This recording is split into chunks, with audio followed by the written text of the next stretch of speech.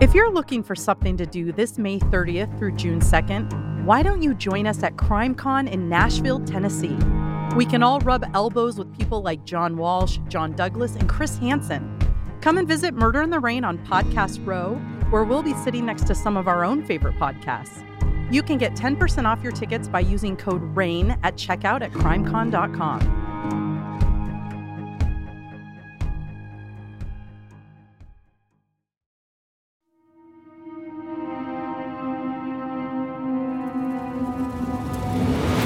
This is Murder in the Rain, where each week Emily Rowney, Alicia Holland, and Josh McCullough tell true crime stories of the Pacific Northwest. Murder in the Rain contains graphic content. Listener discretion is advised.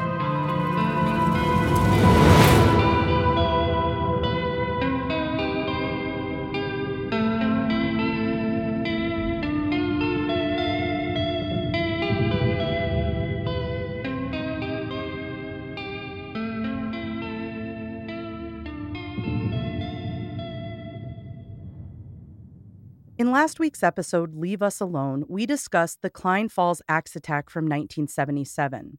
College students Terry Jentz and Avra Goldman were in Oregon starting their summer cycling trip across the Trans-America Trail. A few days into their trip, they were attacked while camping in Klein Falls State Park. The attacker drove his vehicle over the women's tent, got out, and hacked at them with a hatchet. Miraculously, both women survived, albeit differently. Avra Goldman, whose vision was impacted from the blows to her head on the night of the attack, didn't remember a thing. She resumed her life, graduating from Yale and going on to get a medical degree from Yeshiva University in New York. Terry Jentz did remember. In fact, not a day went by that she didn't see the history of that night written all over her body. As she described her story to the people she met, she would roll up her sleeve to show them her, quote, perfect axe cut. And while she told the story countless times, often combining words with laughter and brightness as if telling an exciting story that didn't happen to her, it did, and she carried it every day. In the stiffness of her healed body, in the sleeping bag and bicycle from that night that she still kept, in her fear of speeding cars and everyday objects like certain types of fabric or light, in every scar, in the obsession she had with extraordinary news stories, and in the grief she carried due to the loss of her friendship with Avra, whom she no longer interacted with. In Strange Piece of Paradise, Terry wrote about her ordeal and her life thereafter. Much of it explores her inner thoughts as she navigated through life and dissected her emotions and motivations. In one scene, she described how a colleague once told her, after finding her quietly sitting by herself, that she looked like a puppeteer had left her body. Upon reflecting on that comment, she wrote, "I wasn't fully inhabiting my body. Maybe you could say part of my soul fled into the desert that night back in June 1977, fled the instant the truck struck my chest. Maybe you could say it abandoned my fragile, mortal body, and it hadn't yet climbed back in." So what was a woman to do but go find that part of herself that fled? After 15 years of living without that part of herself, she finally sold her bike and disposed of her blood-stained sleeping bag. She also decided to take pen to paper and write a book about her own story. Her own story would turn into more: the recollections of the people who remembered what happened in Klein Falls, and the search for the man that was never punished for what he did. Terry decided the only way to write her book was to go back to Oregon in the place where that fateful night occurred. And in October of 1992, she packed up her car, picked up her friend, and drove from LA to Oregon. Terry had resigned herself to retrace the trail she had taken before she was attacked. She would go to Klein Falls State Park and see where her story would lead her from there. But first, Terry had to go to Salem to get her hands on the police report about what happened in Klein Falls. She had called Deschutes County before her trip. Deschutes County is where the cities of Bend and Redmond reside. When she called, she was told that the records had been destroyed, so if she wanted to get any information, she'd have to go straight to the state police. Once she arrived at the state police in Salem, they handed over the report, and unfortunately, that's when she learned that after a 3-year investigation, a meager 30-page report had been compiled. On the front page, she saw the words "attempted murder" typed next to her name, and as she flipped through the pages, she realized that there had never been arrests made. The documents listed the victims, the weapon, interview notes from potential witnesses, and a description of what happened. Here's an excerpt. On the late evening of June 22, 1977, two young female bicyclists camping at the Klein Falls State Park near Redmond were assaulted. The victims had retired to bed in a small camp tent near the Deschutes River. A vehicle operated by an unknown male subject was driven over a curb, across the lawn, and onto the tent occupied by the two victims. The assailant subsequently attacked the victims with an axe-type weapon, causing severe head wounds, and fled the scene. It went on to describe the scene, quote, Klein Falls Park is located 5 miles west of Redmond on Highway 126. The park is a state-controlled rest area on the east bank of the Deschutes River. It is used by both local residents and the traveling public as a picnic facility, swimming, and fishing. There's an access road about a 1/4 mile in length leading from Highway 126 to the grounds. There's a one-way circular driveway through the park with restrooms at the north end and a large parking area at the southern portion. The victims had situated a 2-man tent near the riverbank. Tire impressions were noted leaving the paved roadway over a 7-inch curb and traveling in a near half-circle type maneuver. The tracks led back to the roadway to the curb and pavement. Near the apex of the turning tire impressions was a large quantity of blood in the grassy portion of the park. There were 5 different interviews with witnesses that described a man with a red truck being near the campsite, and yet not much more. It appeared no one attempted to try to find the man. Emily, in the crime scene photo that I've seen and what you just described, the big swatch of blood on the ground, it was hard for me to tell, well, I still don't know, where that blood generated from, because that's not where the tent was, right? The blood stain is right on the edge of the asphalt of the little lane and the campground. So it's like right on the grass. I couldn't tell for certain, but from what I gathered, that's from Terry. So as you know, she got up, ran to her friend, ran to her bike, ran to the road. I think that's where she was standing when she was talking to the people in the truck. Oh, and she was just pouring blood. I always assumed it was like something that when the truck hit them, like, or maybe the blood got like collected in the tent or something, and when he drove around, it like dumped it out. But no, it makes sense that she was standing right there because that's where they would have been parked. Exactly. And I definitely think there was no like blood from her until the hatchet. Yeah. So that makes the most sense. But she was standing there for quite a bit, like running to them, flagging them down, talking to them. And they said she was bleeding profusely, like totally head to toe covered in blood. There were other notes on suspicious activity in the area. A man named Stephen Douglas Malik had attacked 2 young female hitchhikers with a wrench in 1974. Police considered that he could have possibly returned and used another toolbox item as a weapon. There was also another man, Joseph Hamilton Stegner, who was in custody for beating a female hitchhiker with an unknown weapon. He had also been a suspect for another case where a woman was murdered in an Oregon park. And yet the file didn't seem to allude to police making any effort to investigate these men. In the final few pages of the report, Terry finally saw the name of a single suspect, Richard Wayne Godwin. In the very late night hours of October 1st, 1976, Loretta Tolentino, Jack Wheeler, and Loretta's 2 children, a 7-year-old boy and a 5-year-old girl, were driving through Oregon and making their way to Idaho. Loretta was looking to start over and chose the city of Post Falls, Idaho.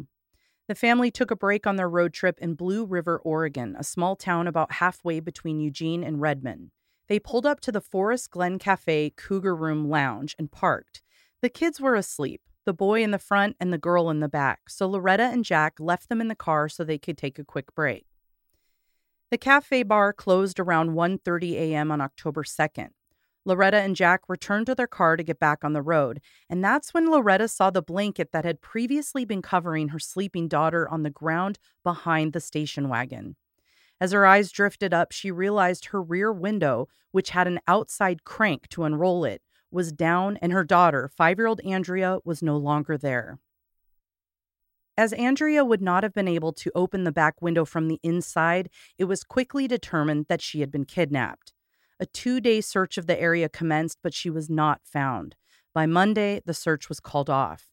2 other girls of similar ages would be found dead near the area, and each time one of those little bodies was found, it was thought that it could be Andrea.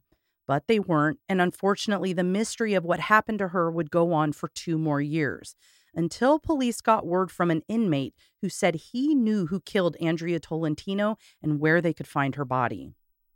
Floyd Forsberg was imprisoned because he murdered 20-year-old Denise Catlin in Bend, Oregon in 1975.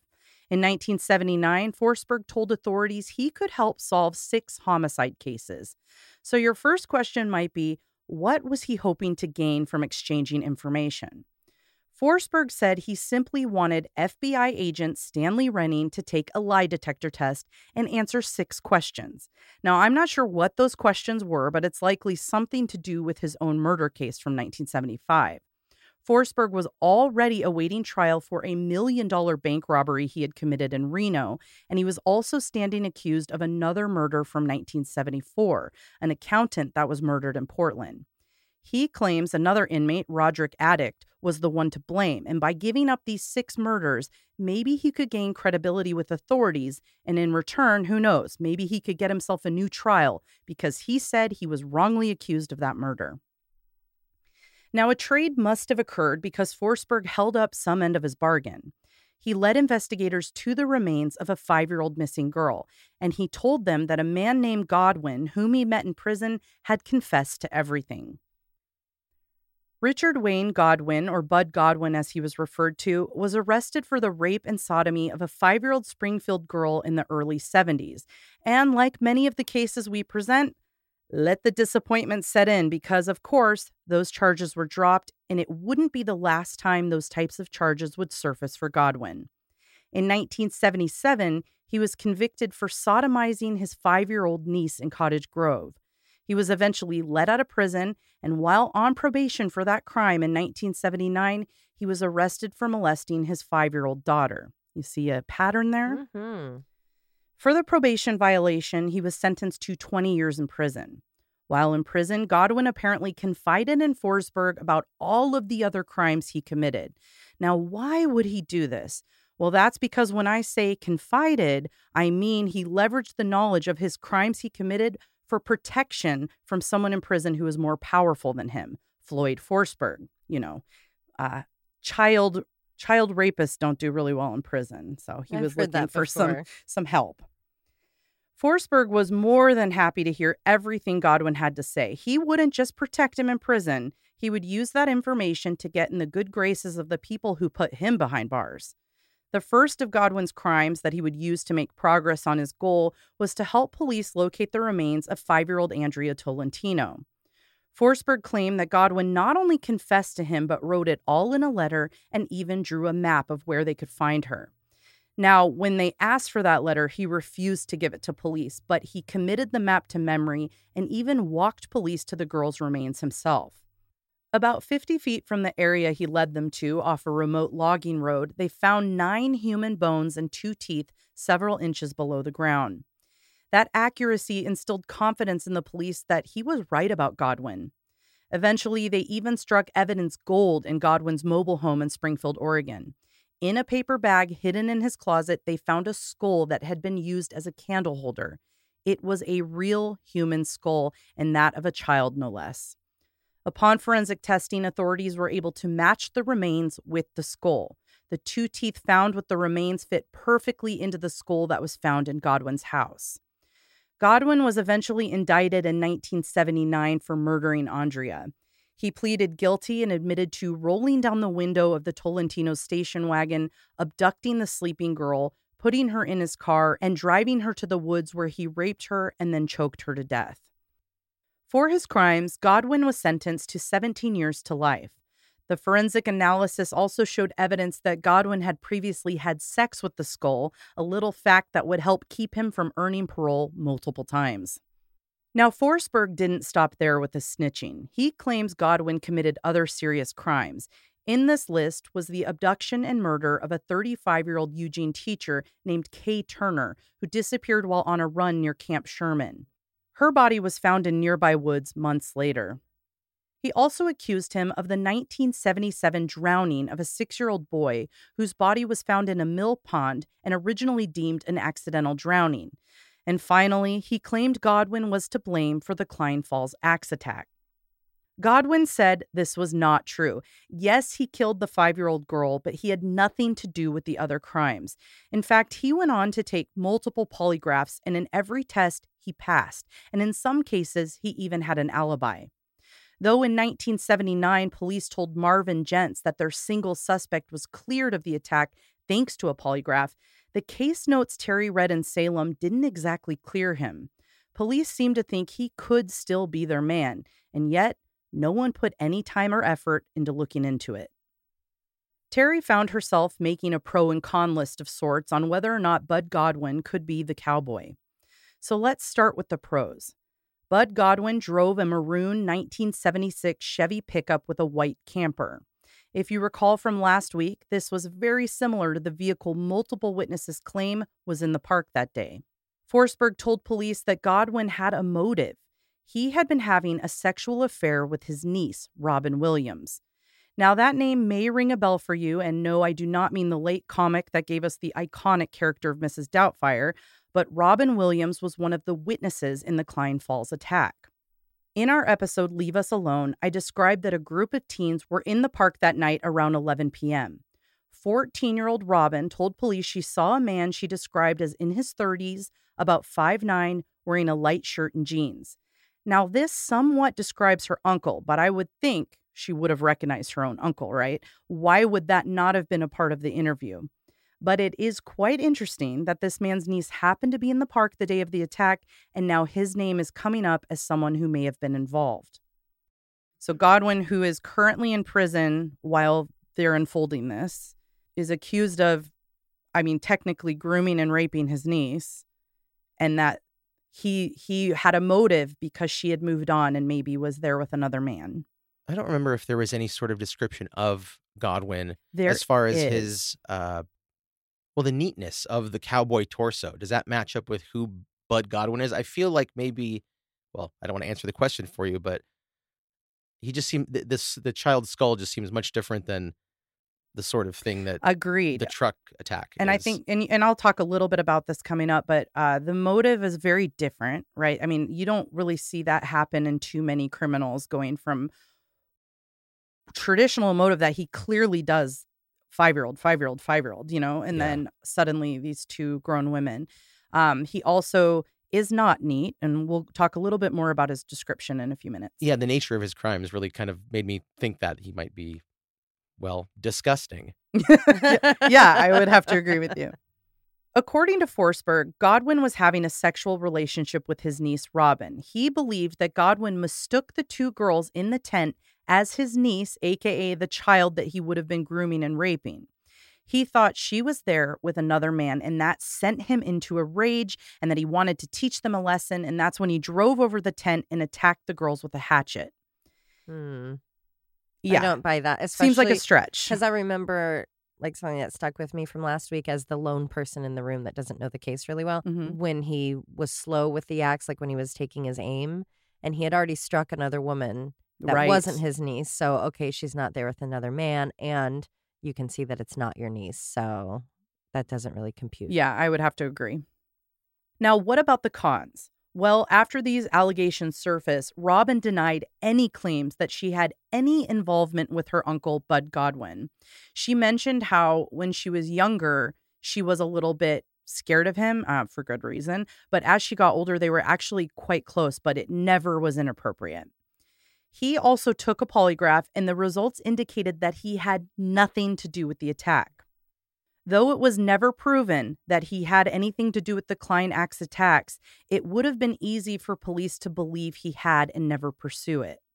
After all, this guy was sent to prison where he sits to this day, and the Klein Falls case couldn't have been prosecuted because of the statute of limitations for attempted murder. So if you were in charge of this case and could delude yourself enough to believe he did do it, what's the harm in closing the case forever?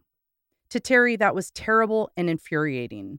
There was always a chance Godwin would get out of prison. If you recall, his sentence was 17 years to life, and life varies, right? It often means parole at some point. So her fear was whether he did it or not, he's a bad guy and he could get out and do that again. Wouldn't it allow the people of the area to sleep more soundly if they knew without a doubt that the person who committed the Klein Falls crime was located, the weapon found, their tires matched the tire treads left at the scene, or perhaps a confession? Though Godwin was by any description a monster, Terry didn't think he was the neat and tidy cowboy that stood over her body holding a hatchet. Godwin's prison records note that he's 5'6". Terry remembered her attacker clearly as 5'10 to 5'11", meaning Godwin was 4 to 5 inches shorter. As he was born in July of 1945, he would have been 32 years old, and Terry was adamant that her attacker was younger. She studied his pictures that could be found with his prosecution records and tried to envision Bud's face where the faceless cowboys had been, and it just didn't seem to fit with the meticulous cowboy.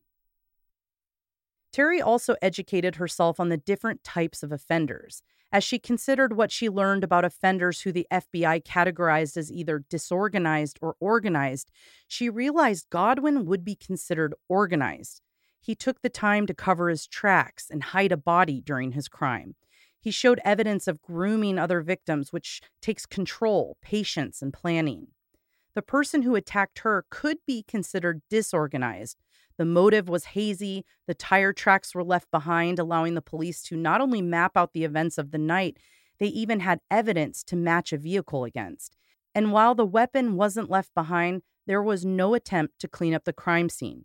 He even left victims who caught a glimpse of him alive. It's interesting that the Godwin guy looks and is like this disgusting person, but he's considered organized.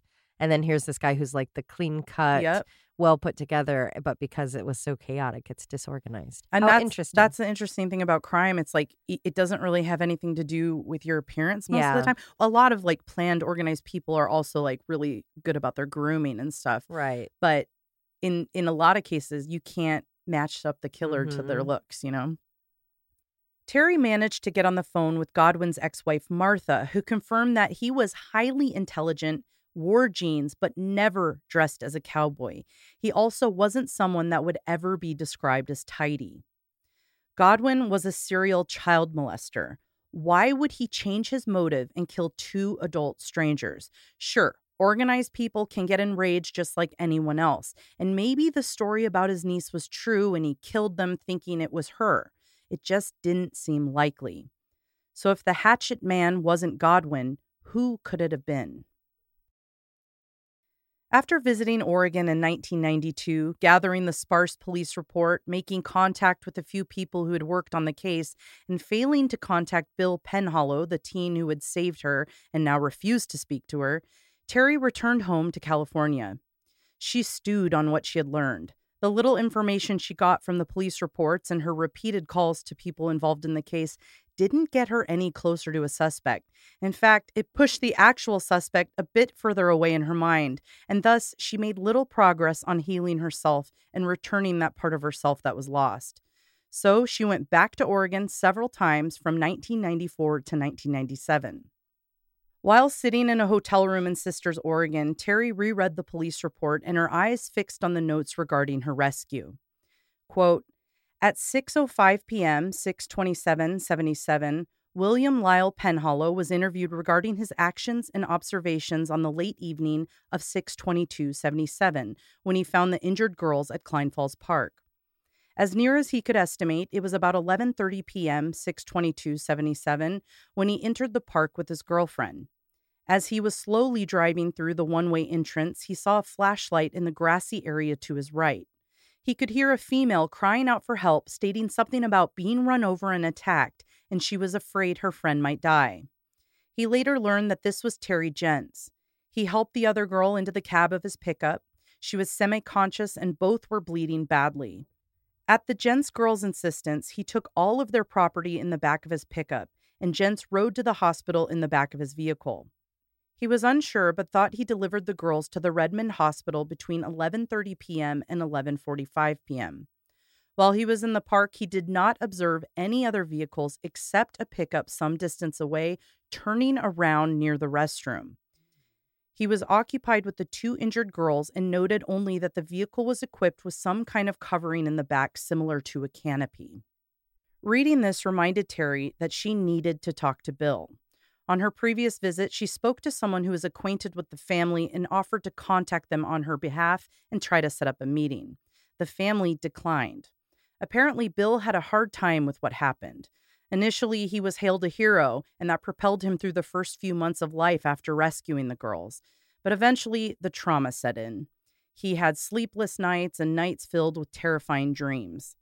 The family didn't want to make that trauma worse, so they had declined talking to Terry. But she wanted to try again. Perhaps he could help by giving her a puzzle piece to the strange puzzle she was trying to put together. I'm sorry.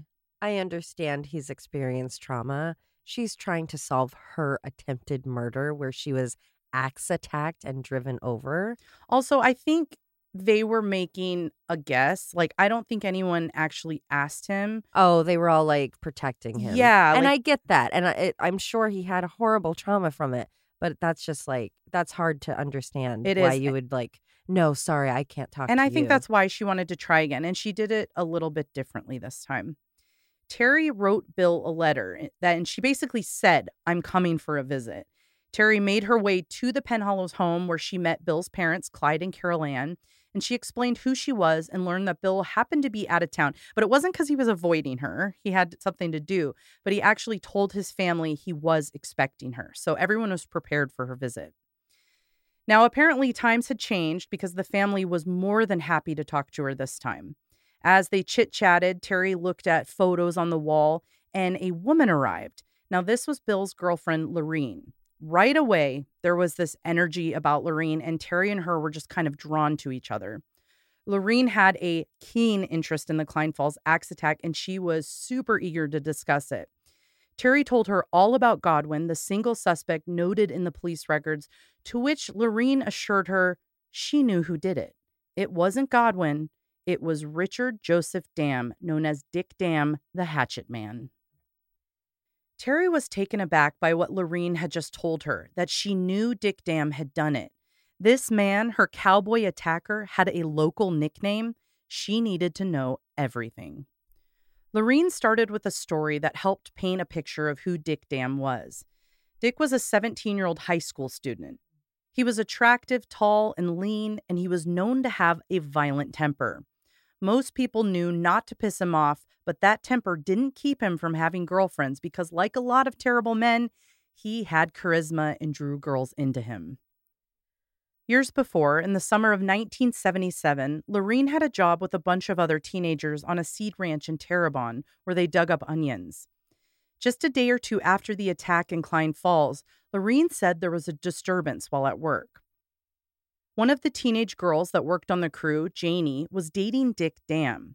That day, he drove onto the ranch, ran up to Janie, and in a low voice suggested that they needed to leave and that she didn't know what he had done.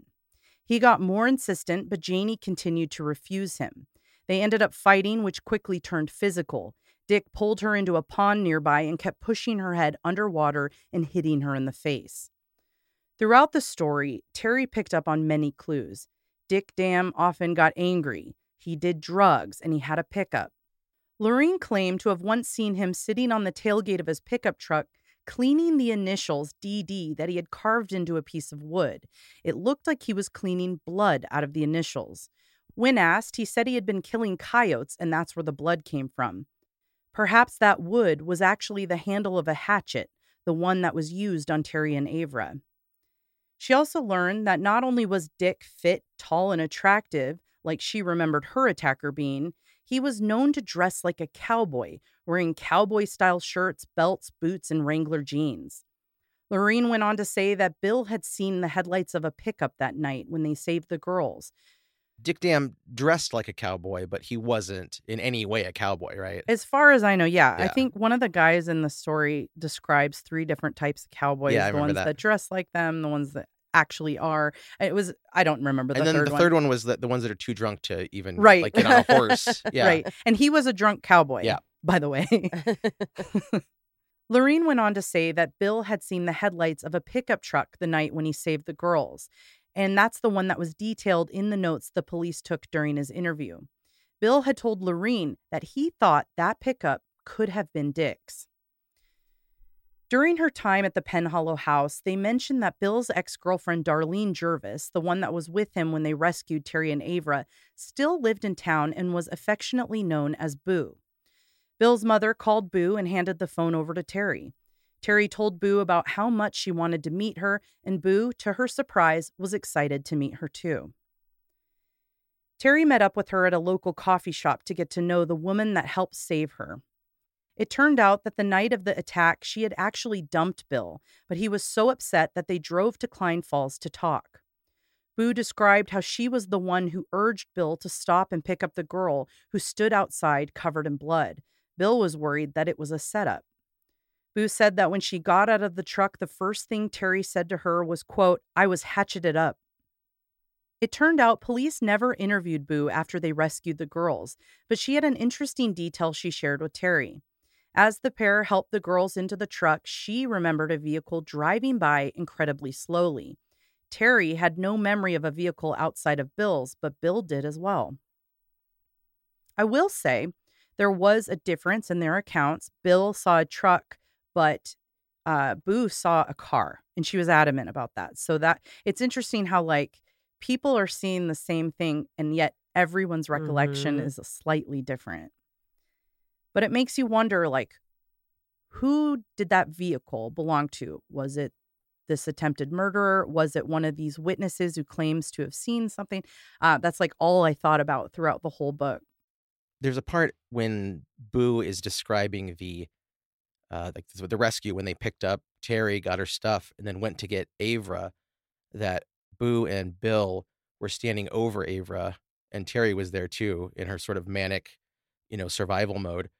And that Bill and Boo both froze when they looked at Avra because they thought she is dead. Yeah, they had a word for it too. It was not dead silence, but they all had a word for it, that it was almost like everyone was holding their breath while they just stared at her. And then she blinked or moved or something. Yeah, moved or breathed or something. Yeah, that was an interesting part. And then they got back into action, yeah. But it's there was some just primal fear of touching a corpse. Yeah. That doesn't happen very often. And also what was interesting, because Terry mentioned it, and I think I talked about it last time, but also Boo and Bill did too, that she didn't look hurt. She just looked perfectly pristine in the dark because her wound was on the back of her head. Oh, yeah, so she just looked like a little peaceful sleeping angel. Right, so to them, they didn't even know what had happened to her, but Terry had by then already reached the back of her head and felt the wound. And I just thought that was interesting that they all reflected on just her pale skin in the moonlight. They were teenagers, right? They were young. Yeah, they were 17 to 19. I can't quite remember. That too, having to, it would just be so unreal. My God. Anyways, that's all. Terry eventually sat down with Bill, Lorene, and Boo, and all of them went back through their stories, filling in the blanks of the night. Terry would even form strong bonds with both Boo and Lorene and continued to speak to them regularly. Terry met with Lorene on her own a few days after their last meeting and learned even more detailed information about Dick Dam, the hatchet man. Lorene said that sometime after the attack, Dick confronted Bill's brother and told him he knew they were spreading rumors that he was the one who attacked the girls and that they better stop or he'll, quote, shut them up. Terry confided in Lorene that she had always thought the man that did so because he was mad at another woman. Lorene believed that matched up with Dick. He was definitely mad at women in general, perhaps his girlfriend Janie. With every minute of their conversation, Lorene seemed to get more and more engrossed in the idea of investigating and solving the case, and she essentially added herself into Terry's investigation. She wanted to help prove that he did it. She had an in with the locals and could start asking questions quietly. It would be less disruptive than the victim of the crime that shook the area coming back to interview a bunch of people and asking about Dick Dam. After all, according to Lorene, Dick Dam was dangerous, and she believed Terry needed to be careful and watch her back. With each conversation, Terry began to suspect that 17-year-old Dick Dam was the cowboy and not Bud Godwin. Spending time researching Godwin wasn't a waste of time for Terry, though. She continued to do her part to keep him behind bars, and her involvement in that helped to bring two people into her life that would help her in her investigation, Bob and Dee Dee Coons, who lived in Portland, Oregon. The Coonses were victims advocates who started a group called Crime Victims United. They worked through their own grief to help other families experiencing tragedies similar to the one they experienced by fighting for crime victims' rights and the implementation of mandatory sentencing laws. The Coonses had a daughter named Valerie, an aspiring filmmaker who lived in San Francisco. She went missing in November of 1980. When progress wasn't being made on their daughter's case, they chose to investigate it themselves and learned quickly that victims' rights needed to be protected. When Valerie went missing, her roommate couldn't get police to take her seriously about her concerns that Valerie was in danger. Eventually, when she was able to get a hold of Bob and Dee Dee, they flew to San Francisco and met with resistance from police who disregarded their worry. Then they went rogue, interviewed witnesses, hired their own investigators, and determined that there were multiple men involved, and police purposely screwed up the case because one of the suspects could provide them with information on other cases. Eventually, they later learned their daughter was abducted, drugged, held for several days, murdered, tied to a waste tub full of concrete, and thrown into a river. Her remains were found years later. Now, not only were Bob and Dee Dee incredibly valuable to Terry by sharing their experience investigating a crime so close to them, they were willing to help her keep Godwin behind bars and help her investigate Dick Dam. In fact, they were planning a trip to Central Oregon and decided to do some digging while they were in the area. Bob and Dee Dee started by speaking to witnesses like Adolph Wend, who was in the park the night of the attack. They were able to determine that he was a bit of a storyteller, and the local cops believed him to be a liar because he had given 3 different stories of the night of the attack. When Bob and Dee Dee talked to him, he said he saw 2 men in a truck or a van, and they drove over the tent repeatedly, which we know isn't true. Next up, the Coonses tackled the big guns. They drove out to Dick Dam's parents' house. Apparently, they were selling the property, so they went right up and pretended to be people interested in it. The couple chatted up Dick's mother, and she showed them pictures of her family, never once saying her son's name. They did learn, however, he had been living with his wife and child in Washington. Upon Terry's request, the Coonses talked to Robin Williams, the 14-year-old girl who was at Klein Falls the night of the attack and was also the niece of Bud Godwin. She was easy for Bob and Dee Dee to find, and she seemed more than willing to talk to them about what she had seen that night. She assured them that her uncle was not in Klein Falls, nor did she ever have an inappropriate relationship with him. Lastly, before the Coonses left Central Oregon, they went to the Redmond police station. During a casual conversation between Bob and one of the officers there, they learned that the Redmond PD wasn't really involved much in the case. But behind the scenes, the officers all believed that the axe-wielding psychopath had been a local teenager named Dick Dam. Up until that point, Bob and Dee Dee had suspected that Lorene had turned Terry's head, so to speak. Until that officer mentioned Dick by name and Robin assured them that her uncle wasn't in the park, they believed all signs pointed to Godwin. But now they had a gut feeling that Lorene and Terry were onto something. So something that I love about the Coonses is Bob had this knack for just talking to police. And Josh, do you remember, did he have a background as a police officer? Or I don't remember that, no. I feel like he was in some sort of club or something with other cops. So he had like a in to talk to them. And she just says a couple times throughout the book how easy it was for him to like, hey, casually chat with a coffee with a cop and then get some information. Yeah, I feel like he has a very disarming personality. But then once they get into the serious stuff with him, which maybe you'll get into later, he is just such a clear communicator about the problems and the reasons they're there and the reasons that these things need to be done. I love Bob Coons. In 1995, 18 years since the attack, Terry once again drove herself up to Oregon, this time to stay with Boo and her parents on their farm. It wasn't long until Terry shared with Boo her new theory planted by Lorene, that the teenage Dick Dam had been the cowboy that hacked at them with the hatchet the night Boo found Terry bloody and screaming for help. Boo wasn't shocked. She too had heard the rumors that he was indeed the hatchet man. She went on to say that she had heard his girlfriend had been hospitalized around the same time as the attack because she was beaten so badly by him. She also said there was a rumor that an axe was located in the river and it had the initials DD carved into the wooden handle. Terry asked Boo if she had ever interacted with Dick, and she said she had. She recalled that he was very fit but not super muscular. He was around 5'11", clean-shaven, and dressed like a cowboy in his Wranglers. Then she dug her high school yearbook out of storage and flipped to one of the pages to show Terry a photo of a 14-year-old Dick Dam. While Terry was in town visiting Boo, she resumed her investigation, locating and interviewing witnesses. She spoke to Robin Williams, who took her through the details she gave police and the Coonses. She mentioned how police suggested to her that her uncle had committed the crime, and she assured them he was not in the park that night.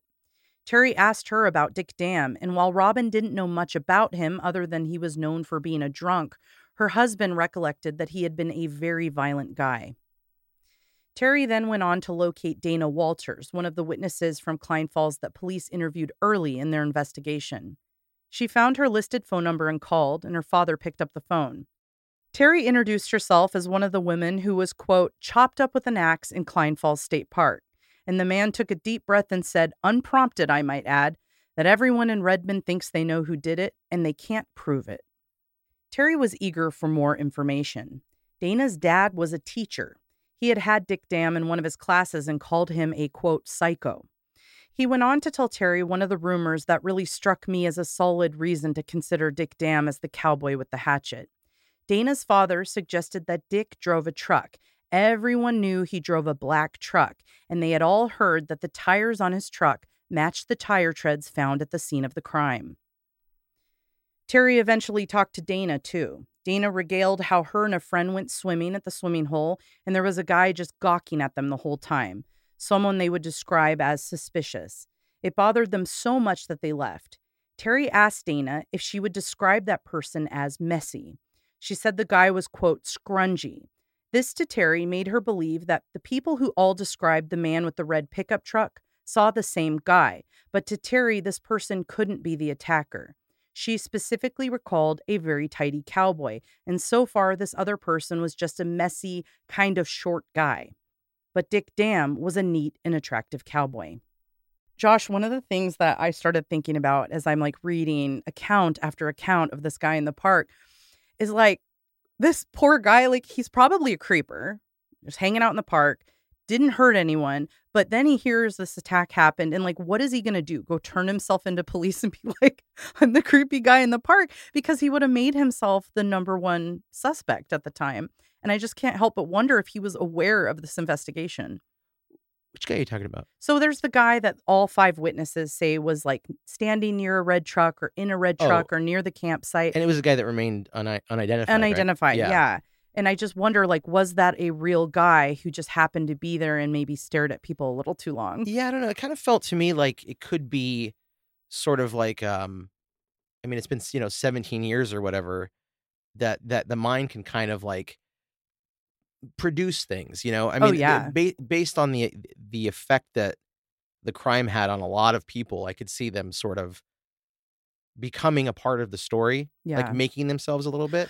Oh, definitely, especially with Adolf. He was like, he had to be involved. That's who I thought you were talking about. No. So I just mean, as I'm reading through all these people describing a guy that seems very similar, I'm just imagining him in the car the next day, listening to the radio, hearing about the attack and going, oh shit, I shouldn't go in there. I don't know. He could turn himself in to be like, hey, I just want to clarify. Yeah, but don't look for that guy because I'm him, but also I didn't kill them. And I don't know if anyone ever like vocalized about the guy they saw, but I just picture him being like torn on whether or not he should go in. And maybe finding out for the first time that he's a creep.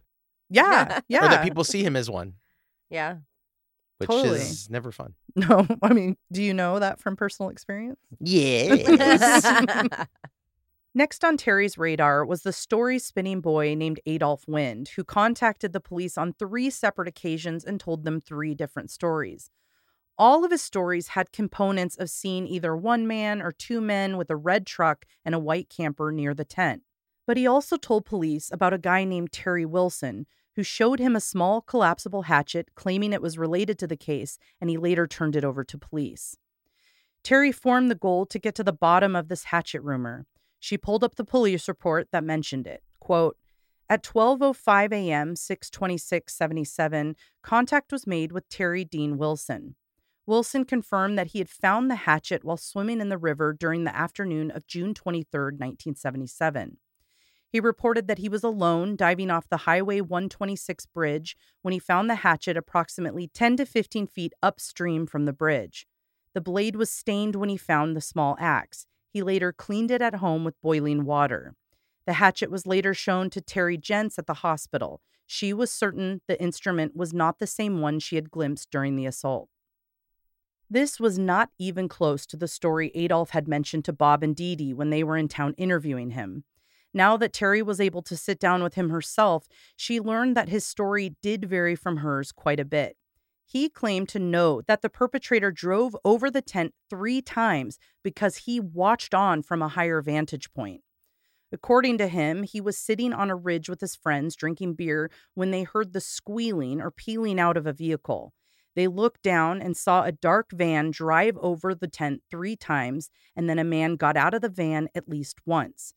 This conflicted with the police report where he described the vehicle as a red pickup, and he never mentioned seeing the attack. When she asked him about the hatchet Terry Wilson found, he said he didn't really remember it being a hatchet, but a baseball bat.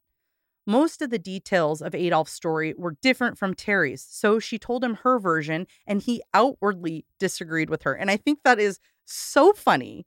You're literally talking to the person it happened to, and you're like, no. Actually, as a man, let me tell you what I actually saw. That's not what I saw.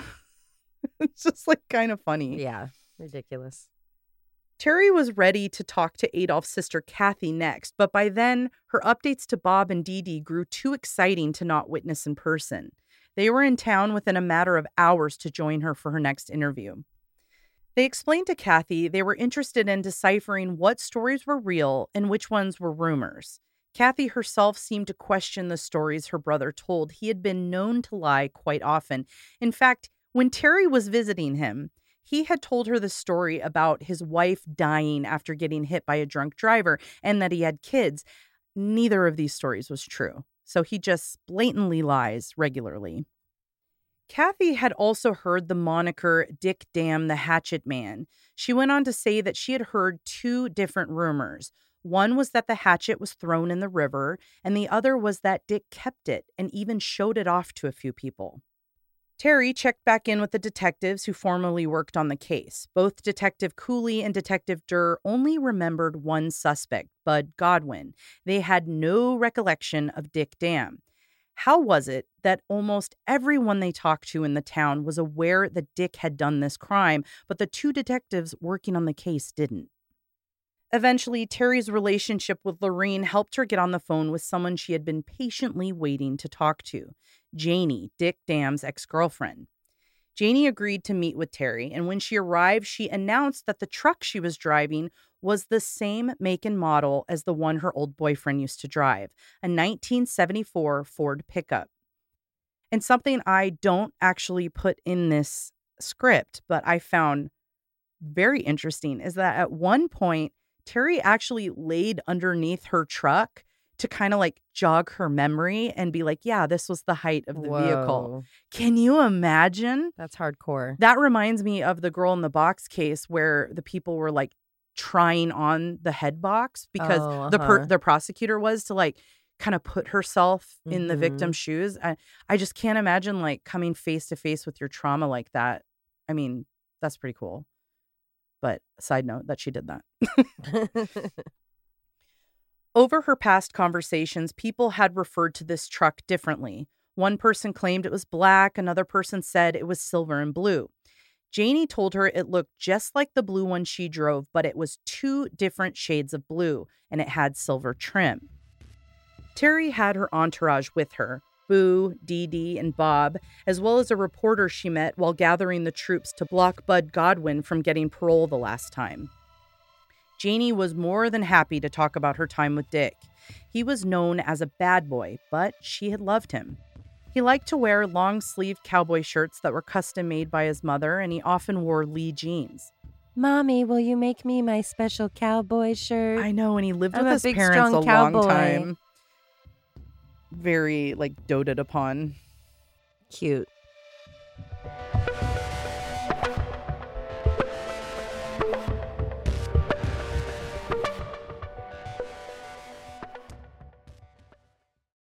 She was only 15 when she started dating Dick and didn't have much self-esteem, and that's something I think appealed to him because he made sure to keep it like that. She took her captive audience back to the day Dick assaulted her and pushed her into the pond. The night before, she had been with Dick and he dropped her off at her home before 11 p.m. Reminder, this is the night of the attack. So he was with her, dropped her off at 11 p.m., and then he would have been alone. The next morning, she heard about the Klein Falls attack on the radio. She went to work, and at around lunchtime on the ranch, Dick pulled up in his truck, and it was clear that he was drunk off vodka. She found the half-full bottle in his truck. As she pulled it out to dump the rest of the vodka, she noticed that his toolbox on his truck was missing. She saw it as recently as the night before. Then Dick started screaming at her because one of his friends told him that she had thrown out the rest of his vodka. He chased after her and started hitting her. Then he started spitting out his Copenhagen chew on her. He kicked her a few times and she finally got up to get away and attempted to kick him in the crotch. This only made him angrier. She tried to jump into the pond to swim to the other side, but he chased after her and shouted, "I'm going to kill you, you bitch." He caught up to her, pushed her head under, and the other teenagers just watched on until one young girl, about 14 years old, picked up a rock and threatened to hit him over the head with it. Shortly after that, the ranch owner arrived, pulled Dick off of her, and Janie was put in a car that drove away while Dick chased after her, screaming that he loved her, and then he was eventually taken to jail. I think, too, they said that all the other kids that were there, too, also jumped onto that car that was going away like they were escaping like a Independence Day fireball or something. I don't remember that, but that sounds about right. Like, they were like, everyone was freaking out. Everyone was scared of him, and he's just like attacking his girlfriend in front of you. That's bold. That's if bold. You're willing, whatever you're willing to do in front of people, it's way worse behind closed doors. Oh, yeah. So, like, you can't even imagine. Janie confirmed that Dick had a hatchet, and he usually kept it in the toolbox in the back of his truck. The box, which spanned the width of his entire truck, was wooden and painted white. The toolbox had always been there until that day, and then Janie never saw it again. Terry asked her to describe the hatchet, and she said that it had a wooden handle with a metal blade on one side. On the handle were 2 Ds that had been carved into the wood. And this is something that Dick did with a lot of his belongings. So he would either like etch it into metal or wood, but it was on like his belt buckle, his hatchet, his other tools. So you knew he was a cool guy. I mean, I just think it really establishes like that was his thing. Yeah. But I also think, stepping back for a moment, that could fuel the rumors of, a hatchet was found. Oh, well, it had the DD in it, because everyone knows he does that, you know? Yeah. Terry asked Janie about what Lorene had said, that Dick had grabbed her and said, quote, "We got to get out of here. You don't know what I've done." Janie said that was not the case. He was mad about the vodka. He did not say anything Lorene remembered, but he was yelling. So maybe Lorene just, it's been over a decade. She wants this guy to be the bad guy. Maybe it's kind of morphed into something else. The next bit of information from Janie was regarding the tires Dick had on his truck. She was curious after hearing about what happened at Klein Falls, so her and some friends went there to go check out the tire tracks left at the crime scene. She believed they were his. He had mismatched tires on the front of his truck, and that was something she used to tease him about. Now, I found this part of the book particularly interesting because Janie describes herself to Terry as, quote, "someone who has a knack for tracking tires like other people track footprints." And that got their attention. Like, this is someone that would have really valuable information for you. She would totally remember what the tracks looked like and what his tires looked like if it was that important to her. She was very adamant that those tire tracks were his, and that she was so adamant that her and her mom actually went to the police station to talk to them about that. And really, it just kind of got disregarded. After the incident that summer, Janie avoided Dick for the most part, but about a year later, he found his way back into her life. She had witnessed him do terrible things while they were together. He kicked her dog. He was mean to her family's cats. He even forced her to watch one of her cows as it was slaughtered, something he knew made her uncomfortable. She knew he enjoyed watching those terrible things happen and watching her witness them. Eventually, she did leave him, and then what did he do? He spread rumors about how she not only slept with the entire football team, but with dogs as well. So, great guy. Mm-hmm. Janie eventually moved to Portland and got married to one of Dick's friends. And so she did see him after moving away because when Dick got married, he brought his new wife, Ruby, to go meet her and her husband. And when they were there, she remembers seeing bruises on Ruby and being like, oh, he still abuses the women he's with. How odd. I know. It's a very small town, right? Be like, let's go visit my ex-girlfriend and her new husband. I and I'll mean, show off my wife.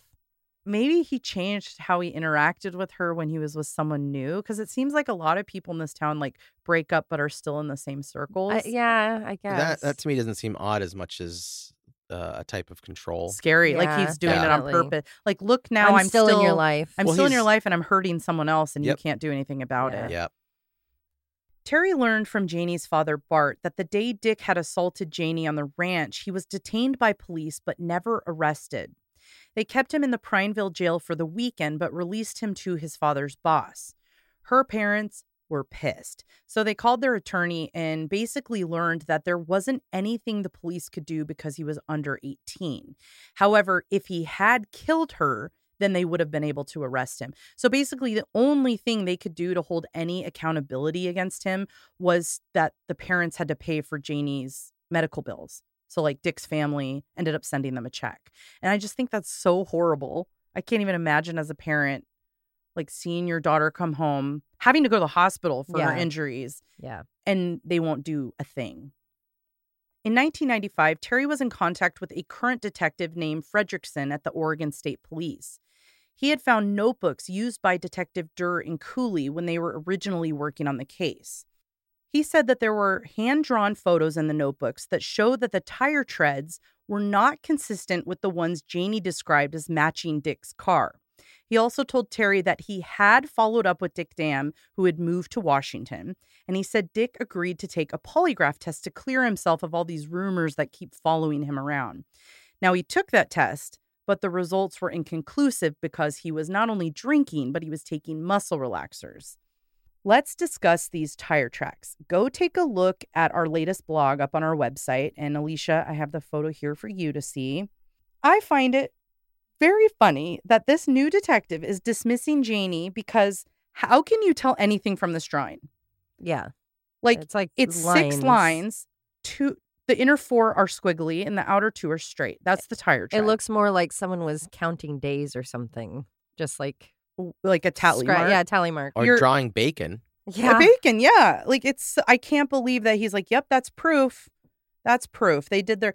So I think what happened was Janie and her mom go to police. They talk about the tire treads. He looks at his notes and is like, nope. Wow. So that way it didn't make the police report because it wasn't in there. Wow. Mind-boggling is my favorite tagline. That's what that is. Now, along with the drawing, there were a few notes, and they said, quote, assault vehicle had 2 bald tires 6-inch width, and 2 tires back bald possible, and 2 tires have tread right front has 4 grooves better tread than other. Now, those aren't great, but that does kind of match what Janie had said. They were mismatched tires, meaning some were bald, some had treads. They may have been different brands. And maybe, just maybe, they did look at Dick's truck because there were rumors that he had swapped the placement of the tires right after the attack.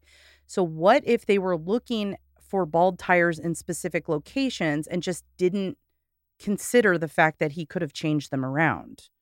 And I think that's insane that a detective wouldn't consider that. But, I mean, they weren't looking very hard for whoever committed this crime. So there you go. Terry did eventually stumble on evidence that Dick Dam had been investigated. She found an old article from the Bend Bulletin from June 27th, 1974. In it, it said that Detective Cooley had, quote, plans to talk to a 17-year-old youth charged Friday with assault in connection with a beating incident involving his girlfriend, but doesn't expect to tie the youth to the Klein Falls attack.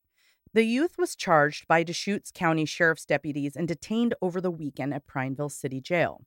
Dick Dam eventually took a second polygraph test, the deceptive results of which made police wonder if Terry was right all along. When confronted that his results were deceptive, he acted oddly, or perhaps guilty, crying, saying things like, "Not a day goes by that I don't think about this," and even reaching for the hand of the administrator, Fred Ackham. Fred told police and Terry that he was sure Dick Dam did it. The way he talked, cried, reached for him, he had all the telltale signs, but unfortunately, that wasn't proof. What they needed was an admission. Terry and Fred plotted ways they might coax Dick into giving one. Perhaps a recording of Terry's voice would get to him. Unfortunately, he never did admit guilt, at least not to anyone who could arrest him. The state police determined that the case would be taken on by Sergeant Marlon Hine. It was 18 years later, so while the case could not result in an arrest and prosecution, it could help the statute of limitations, and that it did. Eventually, the statute of limitations for attempted murder went from 3 years to not having a limit. I am glad to hear that because it's so upsetting. The idea of because someone is fighting or someone got lucky or someone got help soon enough, like, oh, sorry, that doesn't count. It's not as serious. It's I never understand a statute of limitations on a crime in general. I mean, I guess some things are easier to explain to me than others, but on murder and attempted murder, that is crazy. Like, what if someone was in a coma for 10 years and woke up? Or at least have degrees. Like, if a teenager throws a rock over an overpass, that is attempted murder because you could have killed someone, but indirectly. This, you drove over two people and you took a hatchet to them. Yeah. And, like, you intended to kill them. You tried to kill them. Yeah. They're lucky to be alive because of their own fight. I was unaware of that. So I know right now we don't have a statute of limitation on murder or attempted murder.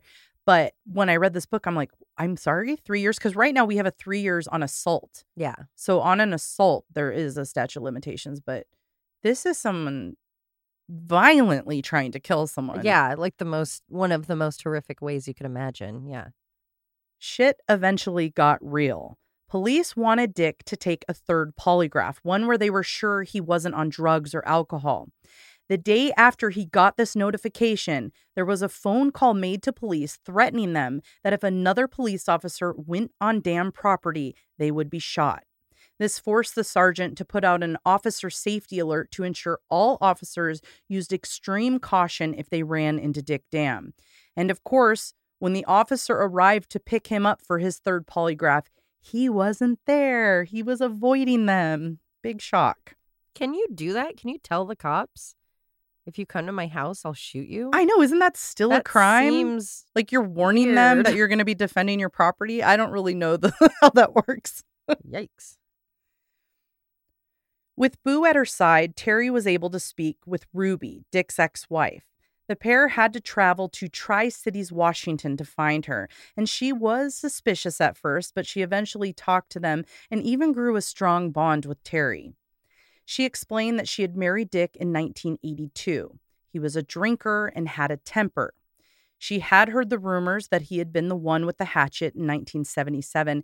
In fact, she was out on a date with him at a bar when a girl pulled her into the bathroom to tell her about it, just to make sure that she knew the type of guy she was with. Right? But by then, she knew she was already pregnant, so she was worried about leaving him. She recalled how he once told her about when he was 17, he was taken to jail for beating up his girlfriend. But he never admitted to the attack at Klein Falls, but he did talk about it. He told her about how his tires were matched to the tire marks, but he had actually sold those tires to someone, and that guy must have been the one that did it. Uh-huh. Yeah, likely tale. Ruby told Terry that Dick had been investigated by the police. She believed he did it, but she was scared for her life. She said anything could have thrown this man into a violent rage. When he got mad, he made her dig her own grave in the backyard. Once it was dug, he would fill it up with dirt and they would go back inside. And she claimed this was a regular occurrence and that he made her do this between 15 to 20 times over the course of their relationship. And that wasn't even the worst part. She wasn't allowed to have friends or even leave her house. She described how he raped her repeatedly, locked her out in the cold wearing just a thin nightgown. He spit his Copenhagen all over her, broke many of her bones, her arms, her nose, her ribs, and even her eardrum. He held guns to her and threatened her regularly. He would even force her into a crawl space in her closet and keep her locked in with no food or water. Ruby eventually got away from him in 1987, but she still had to hear from him because they had a daughter together. He would eventually begin being a monster to his daughter, which was the final straw for Ruby, and accompanied by Terry, she eventually got a restraining order against him. Another woman who lived not far from Ruby, her name was Kelly, dated Dick when she was at her lowest in life. She had lost custody of her 2 children and then had a third, which ended up dying mysteriously. She was accused of causing the baby's death, but the autopsy couldn't prove the cause of death, but that didn't stop the rumors. Not long after that, she went out and ended up meeting Dick. He love-bombed her like he did all the women that he dated, but before long his personality changed. Her experience was as frightening as Ruby's. Dick killed her animals. He would kill one, comfort her, and then he would do it again. On one occasion, he abused her dog, and then he told her that one day he was going to take the dog out and use it for target practice for his gun. Then one day, the dog was gone. Other pets like her bird, gophers, and their cat all ended up dead. Like the women before her, he often spit his chew on her. He stole her jewelry and money to pay for drugs. But she stayed with him, and eventually he told her about the Klein Falls rumors. She herself was a victim of vicious rumors, so she didn't necessarily believe them, especially because he said the suspect was caught. One day, the pair got into a knockdown, drag-out brawl that ended up requiring police, and eventually Kelly filed a restraining order. Being who he is, Dick disregarded the order and broke into her house and hid in the garage. The police eventually found him hiding there and arrested him. But, of course, at his trial, he was acquitted. Why? Because she had taken him back so many times that they didn't believe her this time. Can you believe that? And it's the same experts that see women leaving their abusive relationships getting murdered. Yeah, they women should know by now. Trying to leave and getting hurt. Women begging for help and then getting hurt. Like, they're the ones that see it more than anyone. In 1995, Dick Dam was arrested for 2 counts of assault committed against his latest girlfriend. Per usual, the charges didn't go anywhere serious. There was a plea agreement and the charges were reduced to menacing, or what we call harassment, which meant he would get 24 months of supervised probation and 15 days in jail. Now, it did require him to go to rehab, pass anger management classes, and do 120 days of community service. And if he didn't do all that, he could trade it in for 3 months in jail. In 1996, Terry learned that the DA from Deschutes County had arranged that plea deal, knowing this man had a history of domestic assault and some serious allegations, or I suppose rumors, of what he did in 1977. Back in 1995, Terry got a clue from one of Dick's coworkers that it might behoove her to talk to his ex-wife's boyfriend. The man had made a new home in prison, but at her wits' end and armed with Bob and Dee Dee, she went to the prison in 1996 to talk to him. Robert Lee was in jail on drug charges. He had dated Ruby right after she got away from Dick. When the Coonses and Terry visited him, he told them that Dick had told Ruby that he was the attacker in Klein Falls. To Terry, this was the truth. This man had no reason to tell her this. He wasn't going to get out of jail earlier. He had no ties to Ruby anymore. Like, why would he bother? But let's be honest, I think at this point she had already made up her mind that Dick had done it, and just hearing it from Robert was the icing on the cake. Robert went on to say that Dick threatened Ruby with the very hatchet used in the attack, claiming to her that he kept it in his car where he could always reach it. He also said that Dick had admitted to changing his tires and fixing up his truck after the attack. Others had confirmed that Dick had a habit of keeping the hatchet in his vehicle, one of which was a man named Rex that worked with him back in the summer of 1977. He described that Dick often used that hatchet to clear brush out of the wilderness. The way he described it matched how Terry remembered it, a light wood axe handle, small like a Boy Scout's 20-inch axe. The evidence against Dick was piling up. It seemed everyone Terry spoke to viewed Dick the same, a violent person who they were sure committed the Klein Falls axe attack. And finally, in the fall of 1996, Dick was arrested, and it seemed like this time it was going to stick. Dick Dam had been arrested for the kidnapping of his hunting partner, 18-year-old Timothy Bidwell. He had also fired gunshots at him, he was intoxicated, and he held the gun threateningly at Timothy's chest. One of my favorite parts of this book was how Terry got herself ready for Dick's court date for this case. She wrote the following, quote, "With a red lipstick pencil, I filled in the white scar that wrapped around my left forearm and held my work in front of the looking glass. Satisfied that it resembled the Frankenstein gash once again, I left the bathroom. I was wearing jeans, a denim shirt, and cowboy boots because I wanted Dick to perceive me, in this, his very first view of his stalker, as the Central Oregon kind of gal. Not some city slicker, but someone he could identify with, in case at some future point in time he surrendered to me a straight confession. As I paced toward the courtroom, my mind filled with Nancy Sinatra's voice. One of these days, these boots are going to walk all over you."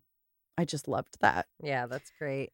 She wrote about feeling his eyes on her, so she reached her arm around the back of Boo's chair so that his eyes could see her bright red scar. She didn't look at him, but Boo confirmed he was looking at her. And I think that may have been the moment she got that piece of her back that she had lost the night of the attack. She described a, quote, warm thrill, and I like to think that was that soul, like, climbing back in. The trial lasted 2 days, and the jury listened while Tim described his terrifying experience. It only took them 1 hour to deliberate, and they came back with not guilty of kidnapping, guilty of the unlawful use of a dangerous weapon, guilty of coercion. The judge agreed with the DA's request to remand Dam to jail until his sentencing because he was a flight risk. Dick Dam had been arrested a total of 19 times. Each time, he somehow got out of the charges or out of serious repercussions. This time, he wasn't getting out of it, but he wasn't going to go to jail for life either. He got 5 years in prison for what he did to Timothy. And today, he's out, he's free, but just having him get a felony conviction was enough for Terry. Like, that made her happy. She felt complete. And even though the law has changed, I'm assuming it's not retroactive. It's not. So that was the one caveat. It's like only moving forward so other people won't experience what she went through. Right. But they couldn't go back and prosecute him. And of course, I learned by doing a background check this morning, he has since had new charges. He was arrested on harassment, strangulation, and a DUI, but I don't know if he went to jail for any of those things because he's in Redmond, Oregon, guys. Just a heads up. The strangulation makes me think of when I spoke to the psychologist in the Maintain Dignity episode, and how she's like, for her, that is like the ultimate red flag. Yeah. Because grabbing someone by the throat is like, you're willing to take their lives. It's so easy to kill someone like that on accident. Yeah. So it's like, why would you even like consider that? That's scary. And it's this, he can't control himself. Yeah. He's just like angry and violent. That's just who he is. I asked earlier, what was the harm in closing this case forever? And I think after reading this book, it became obvious that the police in the area were overwhelmed when the attack occurred, and they did not handle the case well. There were 2 other major cases around the time of the Klein Falls attack. The murder of Kay Turner, the jogger who Godwin was once accused of killing, that ended up being a huge case where multiple people got arrested. It did eventually get solved, and I will cover that in another episode.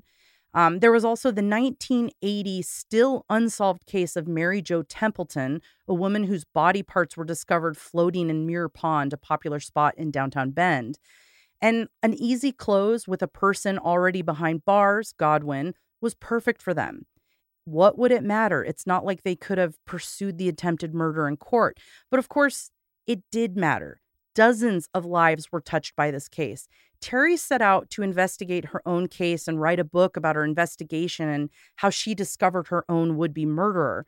And what she ended up doing was writing this beautiful story about how people are affected by and connected through tragedy and trauma.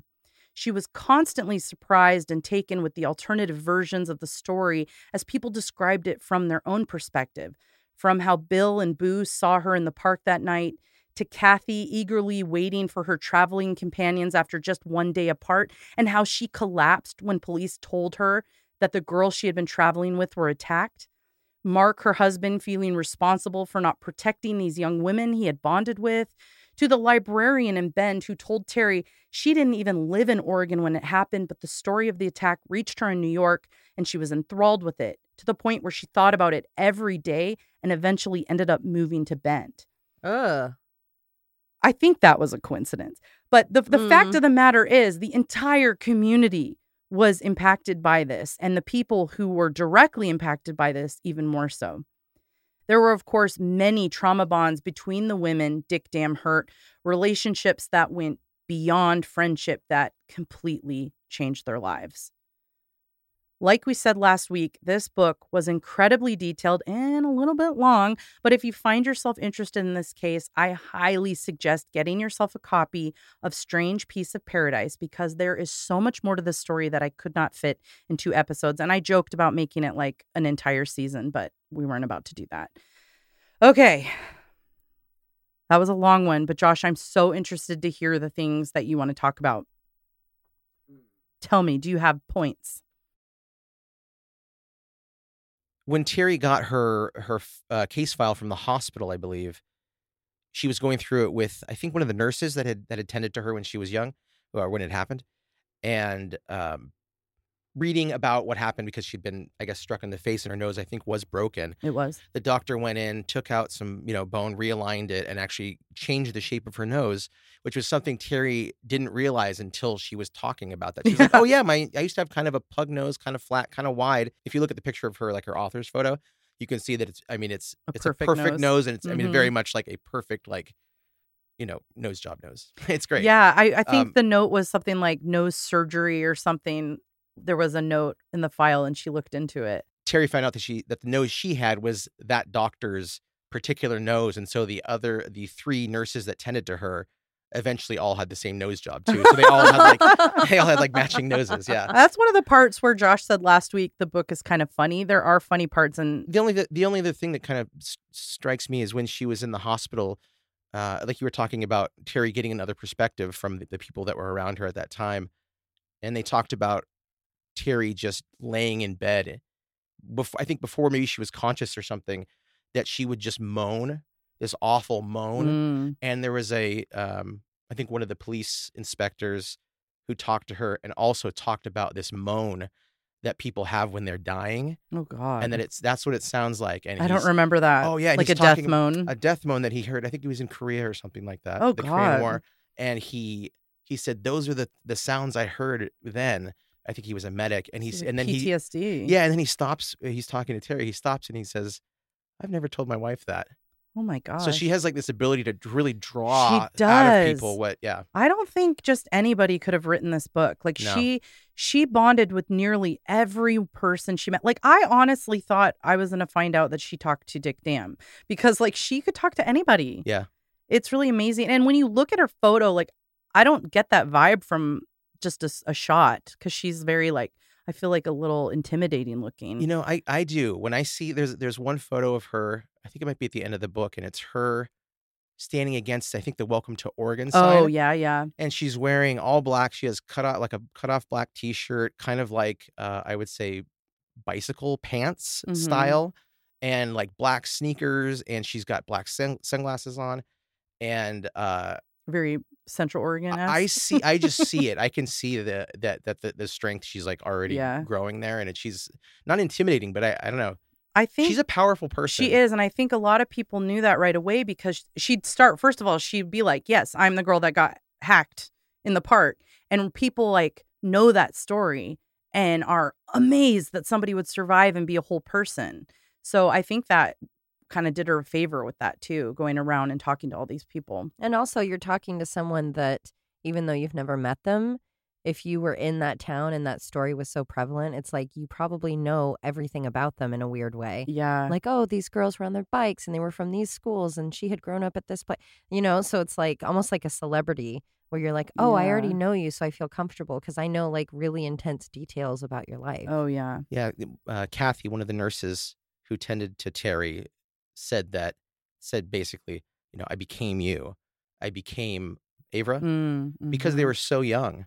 Yeah. And they said it was like their sister coming in. Yeah, there's the connections are just so profound in this book. I also got a kick out of her reading the notes from the nurse about what she was like in the hospital. That she was a total asshole. Difficult asshole. So difficult, yeah. I think that's really important for people to see, but at the same time, when you're in pain, like, can you really control that? Well, but it also brings some realness to it instead of like, oh, she lit up the room. She with was a little smile. angel. Yeah. It's Instead, like, they're no, like, she was an asshole. She is very difficult. She asks 4 to 5 times a day if XYZ. It's just really funny to me. So I did want to talk about a couple of parts of the book. This is a emotional book. It's funny.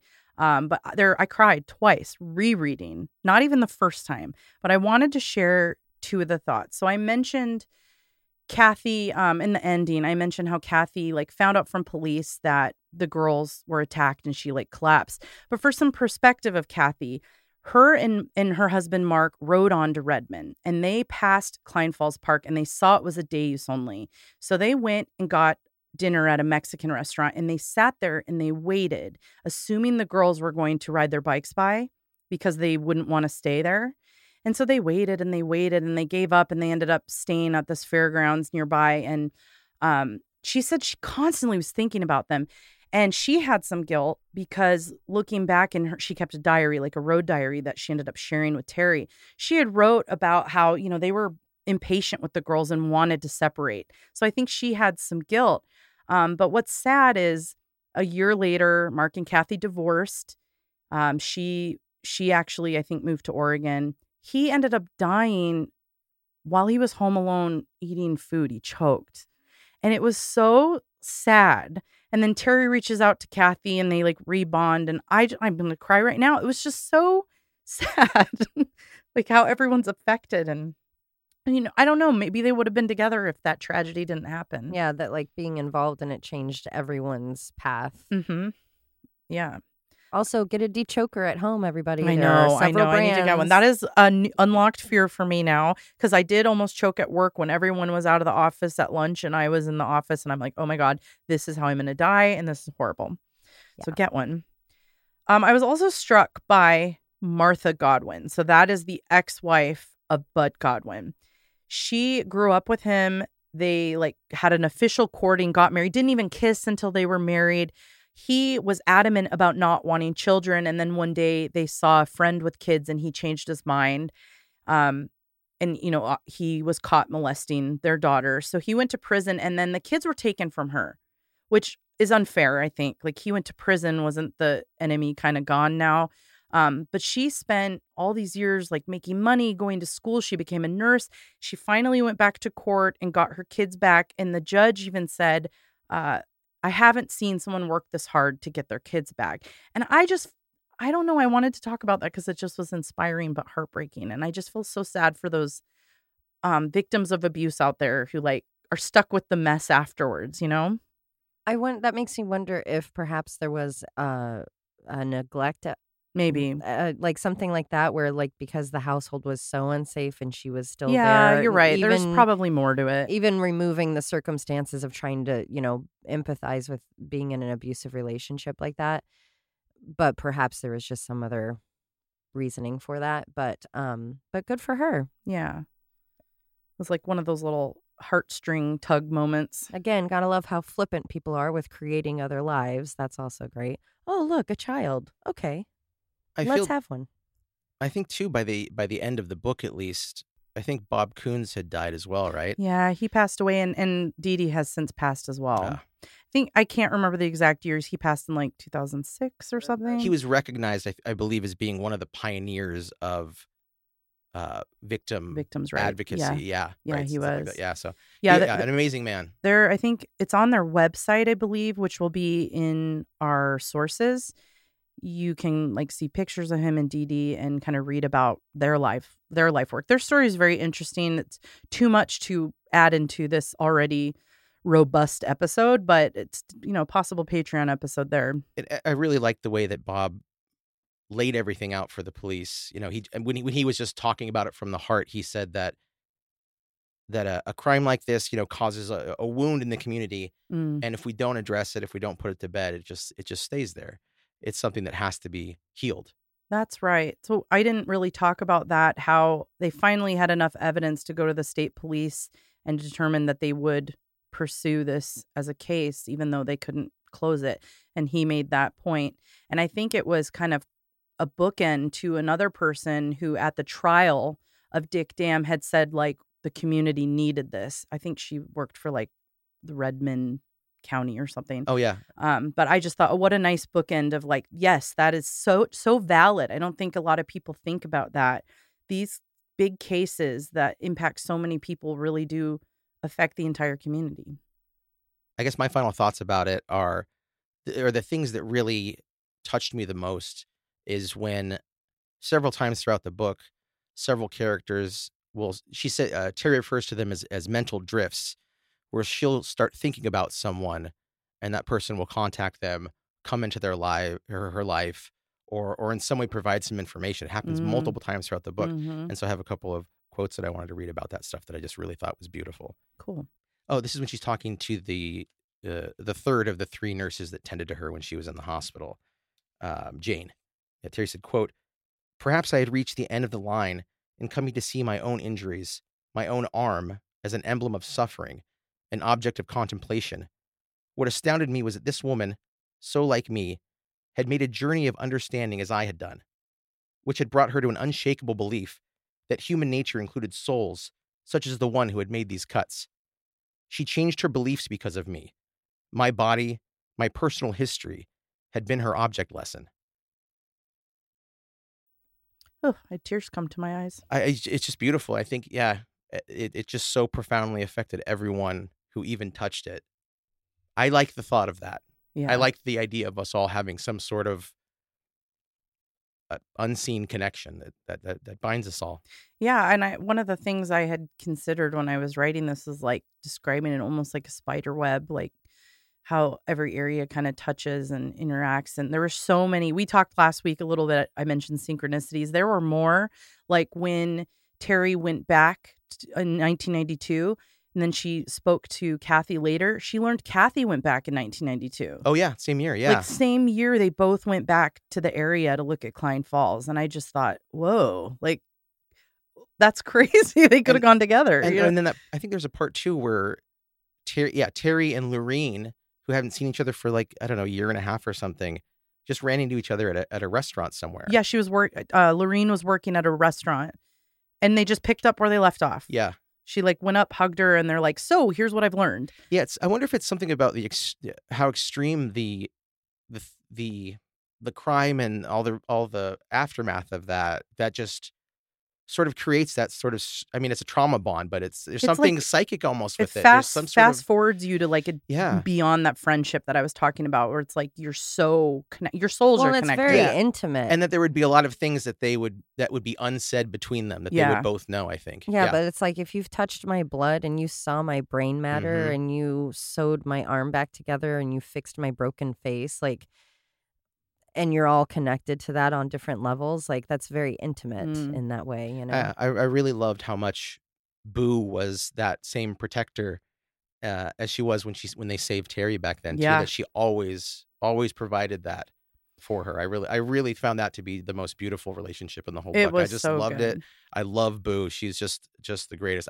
I would love to have someone like Boo on my side if I needed something like that. She was awesome. I also thought it was interesting. I can't remember exactly how she said it, but Ruby too felt like she spoke to them both. I would think it was Boo and Terry, and was like, "I just feel such a connection with you guys." Like she was so appreciative that they came in her life, and it almost, she could have said no to interviewing with them. She wanted to get out of that. She didn't want to talk about Dick Dam anymore. Yeah.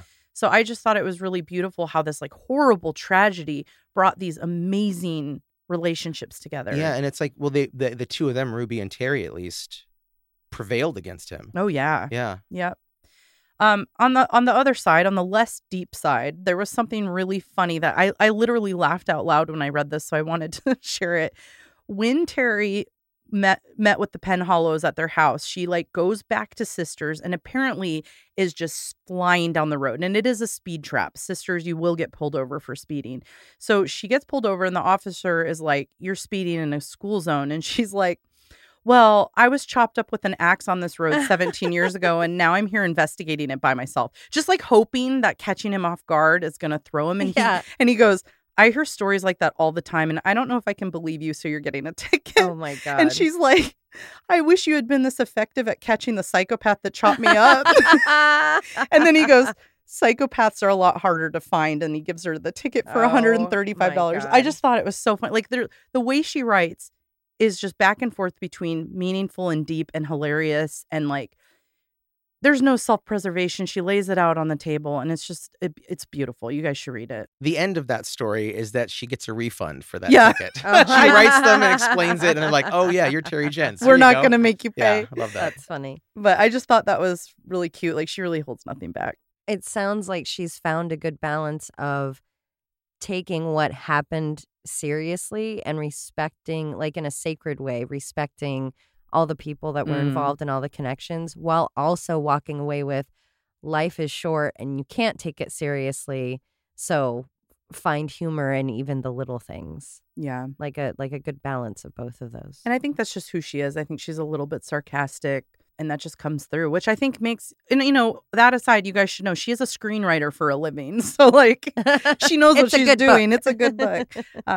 Yeah, I was quite taken with it. Like I would love to meet her at some point. Yeah, me too. Or hear her speak about her experience.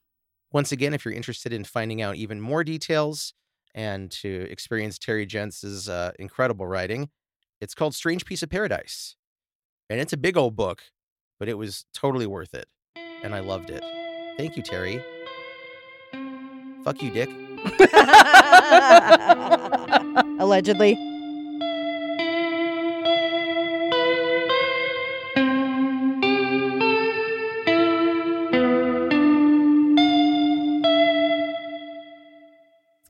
Klein Falls Axe Attack Part 2. I'm sorry, it's what now? Wow. Nailed it. Starting their summer cycling trip across the transit. Oh, this is not going to bode well. I'm already overwhelmed. Okay. Perfect. Fled into the desert that night. Nope. Fuck you, Emily.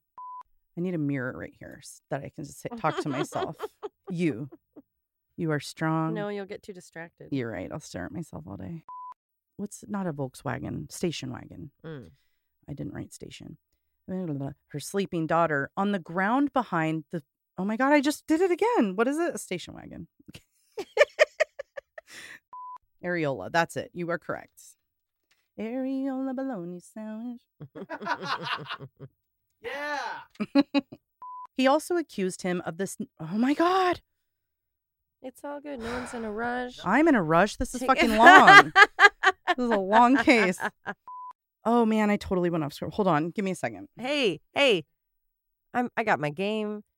Okay, I got it. He's good. I'm We're all good, good. yeah. I'm gonna do this. Great. This is a crazy thought. Check. Hey. Yeah. I'm gonna read what I wrote. Don't do it. Why start now? I'm the scat man. Excuse me? Ba-da-ba-dee-da-doo-da-da-da. Ba-da-da-da-da-da. You said that, and I thought of that, and then I said it. I mean, I'm happy. I just That's her favorite couldn't song. follow along that train of thought. She loves Welcome karaoke. to Alicia's world. She loves karaokeing that song. Yeah, I do. I have a dance and everything. Just kidding. I do not and would not. Oh, in a car? You know, I listen to podcasts. I don't really listen to music anymore. Excuse you. I was quoting Green Eggs and Ham. Oh, in a car, in a bar. Is that in there? That's how I remember that. I book. would not, could not sing Scatman in a bar. This one, I was just being awful. I'm trying to be dramatic. That's the problem. When really it just comes so naturally. I know. He was attractive, tall, and lean, and he was known to I have a node on my butt. Ew. Is that a thing? I don't know. I don't know. Ba-dun-dun. Oh, that's funny because Lorene was a drummer. Oh no, I don't need any of that. I literally cried every episode of the new Sex and the City thing. Ew. It's terrible and I 'Cause it's still so cry. bad? No. Getting older. No, I'm just ovulating. I think. Oh, me too. It turned out police never interviewed Boo. Oh, I just keep ending sentences before they end. I need a back rub. While she does her investigation. Did you guys? Yeah, I'm going to talk Oh, about that. fuck. Okay. To help her investigate. What? I'm not even... here I go again. Oh boy. Give me a second. I need to learn how to read real quick. Yeah, real-time editing, my favorite pastime. Okay. Your favorite pasta? I like pasta. Just kidding. It's back. Like a good mom. Yep. State Farm Farm is is there? there? Oh my God, I was just Yeah. going to say that. It is. Same wavelength. Haysbert. Not on that one, though. What is that? Dennis Haysbert. Oh, no, he's... We're talking about Jake, and you're talking about Allstate. Oh, are they different? Yes. Oh. Jake is from State Farm. Allstate is Dennis Haysbert. I'm sorry, guys. You're in good hands with Allstate. Like a gecko. That's right. Aw. Progressive. That fake British accent on that guy. He's That Geico Australian. gecko- He's a little gecko. Is it real, though? Well, I don't know. I don't think so. Call I'll him look up. into it Call before I him up. host my insurance party. I'm holding right now to call him. She seemed more than willing to talk to them what she had seen that night about. Whoops. For your information, British actor Jake Wood is the voice of the Geico gecko, giving it the famous Cockney accent. He's best known for his Oh, it's long Cockney. running role on EastEnders. Oh. Do you know who the original Geico gecko voice was? It was it your mom? No. Wait. Richard Grieco. Grieco the gecko. For Geico? No. I'll give you a hint. Tossed salad and scrambled eggs. Niles Crane. The other one, it was Kelsey Grammer. The old Really? salad tosser. And then they just couldn't afford him anymore? Oh, that makes sense. Yeah, Oh, probably. yeah. Oh, wait, Yeah. he's alive, right? Kelsey Grammer? Yeah. He almost Unfortunately. wasn't when he fell off that stage. You ever seen that video? He's just doing like some sort of talk and he just steps off the end of a stage and takes a corner of another part of the stage to like the sternum. Ooh! It's very funny. You little rascal. I'm such a rascal. Yeah, I mean, I can tell you more. I'm on a page of 16 I'll fun facts let's of the wait. Geico gecko you didn't How about we know. wait until we like have a lull in our conversation someday? Do you think we'll ever have a lull in our conversation? No, but I'll save this. I've never met two people I can more easily talk to about literally nothing. Okay, last thing. What's his real name? The gecko has a name. I already said it. Gary. No, but that's not a bad It's guess. Richard Gecko. It's not. Gordon. It's Martin. Martin what? Martin Gecko? A. Gecko. Okay. I do talk a little bit, so you can slip it in there. You just see what's right. Just slip it in there. Just tap it in. Crime, and she assured him. Oh my Emily. Oh my Lanta. When I screw up, I take a sip of water and act like it didn't happen. Oh, good. I'm very hydrated today. Yeah. You probably should change God Given. I feel like did. Tilda, Yeah. Tilda I- Jane is I going to get us just- for that one. I just finished. Yeah. I didn't even finished. I didn't write that, so So Tilda Jean, get the fuck off our back. okay. I don't write any of this down. This conflicted with the police deport me right now. Meaning Godwin would be 4 to 5. Meaning, I know, I heard it. The park is a state-controlled rest area on the There were wouldn't I cannot wait to make a compilation of. In the very late, okay, start over. They pulled up to the Forest Glen at the state police, female bicycle, and Loretta's 2 children, 7-year, okay. Now, first, he was also, to Terry, that was 8, allow the police, oh no. She studied his pictures clearly as 5. Terry managed to get on the phone with Godwin's ex. In fact, it pushed the actual suspect a bit. Stop. At the. Terry was taken aback. What? 3. They explained to Kathy that they. Slow down. You only have 23 pages to go. Just kidding. This is actually a whole season of our show. Oh, perfect. Love that. And didn't have much self-esteem. She. I'm too tired. Tires and how they matched his. I thought to send you off to your surgery, I'd give you as many edits as possible this week. His name, I think, is Fart. Oh, yeah, you're right. The youth was charged by I cannot talk. This is the hardest sentence I've ever spoken. I feel like I have dentures in. Quote, with a... No, say it good. The deceptive results of which made... I'm sorry. Can you turn me... No. Can you turn me up? Maybe a little? Murder in the Rain is a Cascade Media production, written and hosted by Emily Rowney, Alicia Holland, and Josh McCullough, edited by Josh McCullough. You can always contact us at murderintherain@gmail.com or through our website, murderintherain.com. If you just can't get enough of Murder in the Rain, for as little as $5 a month, you'll have exclusive access to bonus episodes at patreon.com.